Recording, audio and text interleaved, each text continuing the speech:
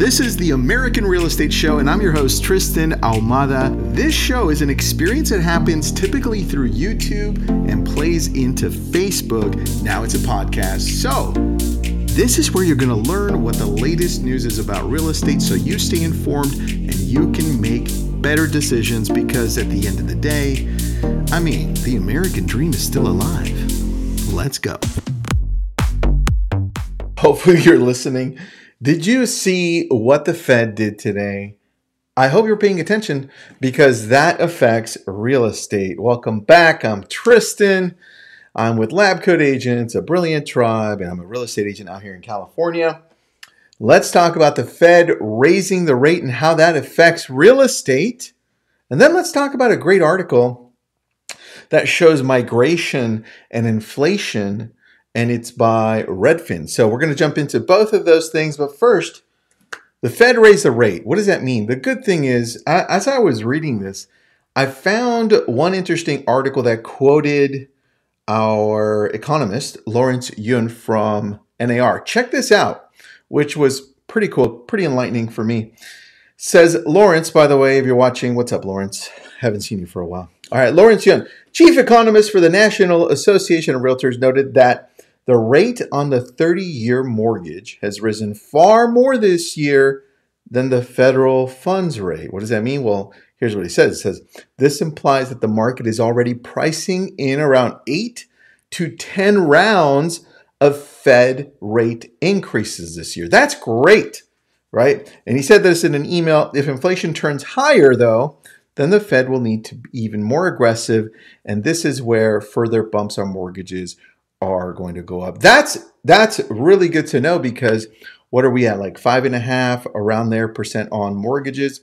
Most people say we're going to end up in the low 6s now, because the Fed also said we raised 0.5% today.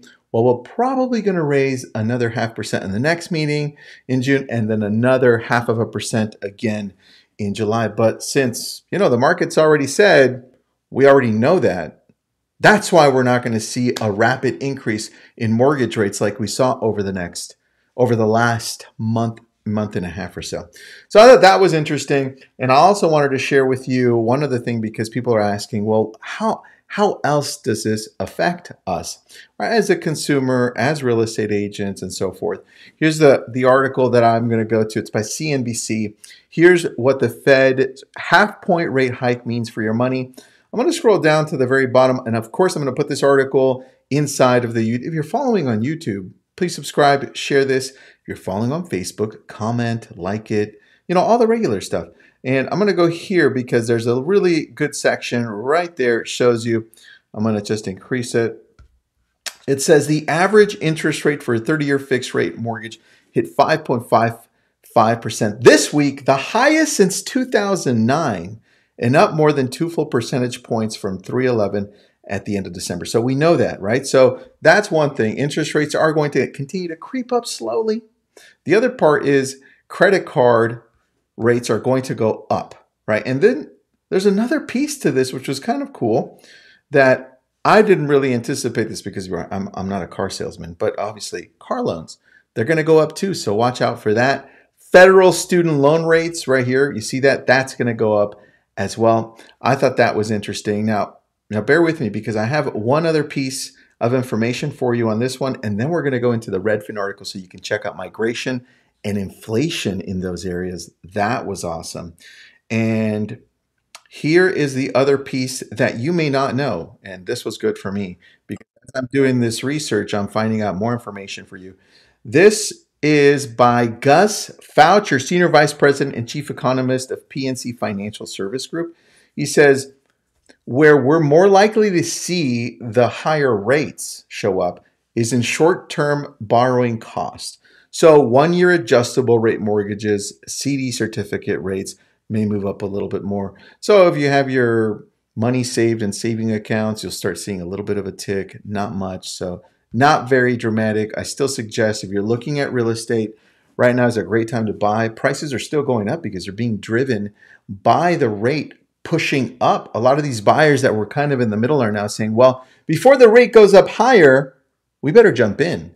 So that's what we're seeing, which was nuts. And right in spring and summer where more people decide to move. I think the Fed did it right waiting for this time so there wouldn't be that drop that we typically see in September. Now, let's take a look at the article that I want to show you. It's by Redfin, and you're going to love this one. I'm going to put a link to it. Let me scroll up to the top of it. It's called Migration Hotspots in the Sun Belt are home to the nation's highest inflation rate, right? And let's read this with me here. An influx of people moving into Phoenix, Tampa, and Atlanta has led to rapidly rising home prices, one contributor to outsized inflation in those areas. Now, if you go through this whole thing, which I'm going to put in here, you'll see that inflation has been different in all of these different areas. And here's the inflation and migration for Q1 in 2022. This is from Redfin. You can see it's much higher in these areas: Atlanta, Phoenix, Miami, Tampa. They kind of outpaced everywhere else. And San Francisco is kind of on the low end. And you can see here, as we scroll down, I'm going to share something with you. Not everyone in the country is experiencing inflation the same way. Can you remember that? Because all of these different areas are different. So when you hear from the news, oh no, there's a bubble. Oh no, there's inflation. Oh no, there's a recession coming. This is a massive country, and things affect, let's say, Florida and different parts of Florida different than they affect California, and even in California differently. San Francisco from LA and San Diego, right? Seattle is different from Miami. So pay attention to the small nuances, and this is why I love going to the local real estate agents in those areas and asking them, hey, how are you doing? How are the multiple offers there, right? It's important to go local and go into a niche. Now, let me go back and show you the article here. Redfin Deputy Chief Economist Taylor Marr, it's having an especially big impact in places like Tampa and Phoenix, which are attracting the most new residents and seeing double-digit increases in prices overall and even bigger increase in housing costs. Check this out. In Atlanta, for instance, I have a lot of good friends in Atlanta. Wages are up about 7% from a year ago, but inflation's up 10%. I mean, look, inflation is even higher than the wages. Wages can't keep up. And rents, check out rents, 22% up. I remember that video we did, I think it was last week, when we're talking about how rents are going up.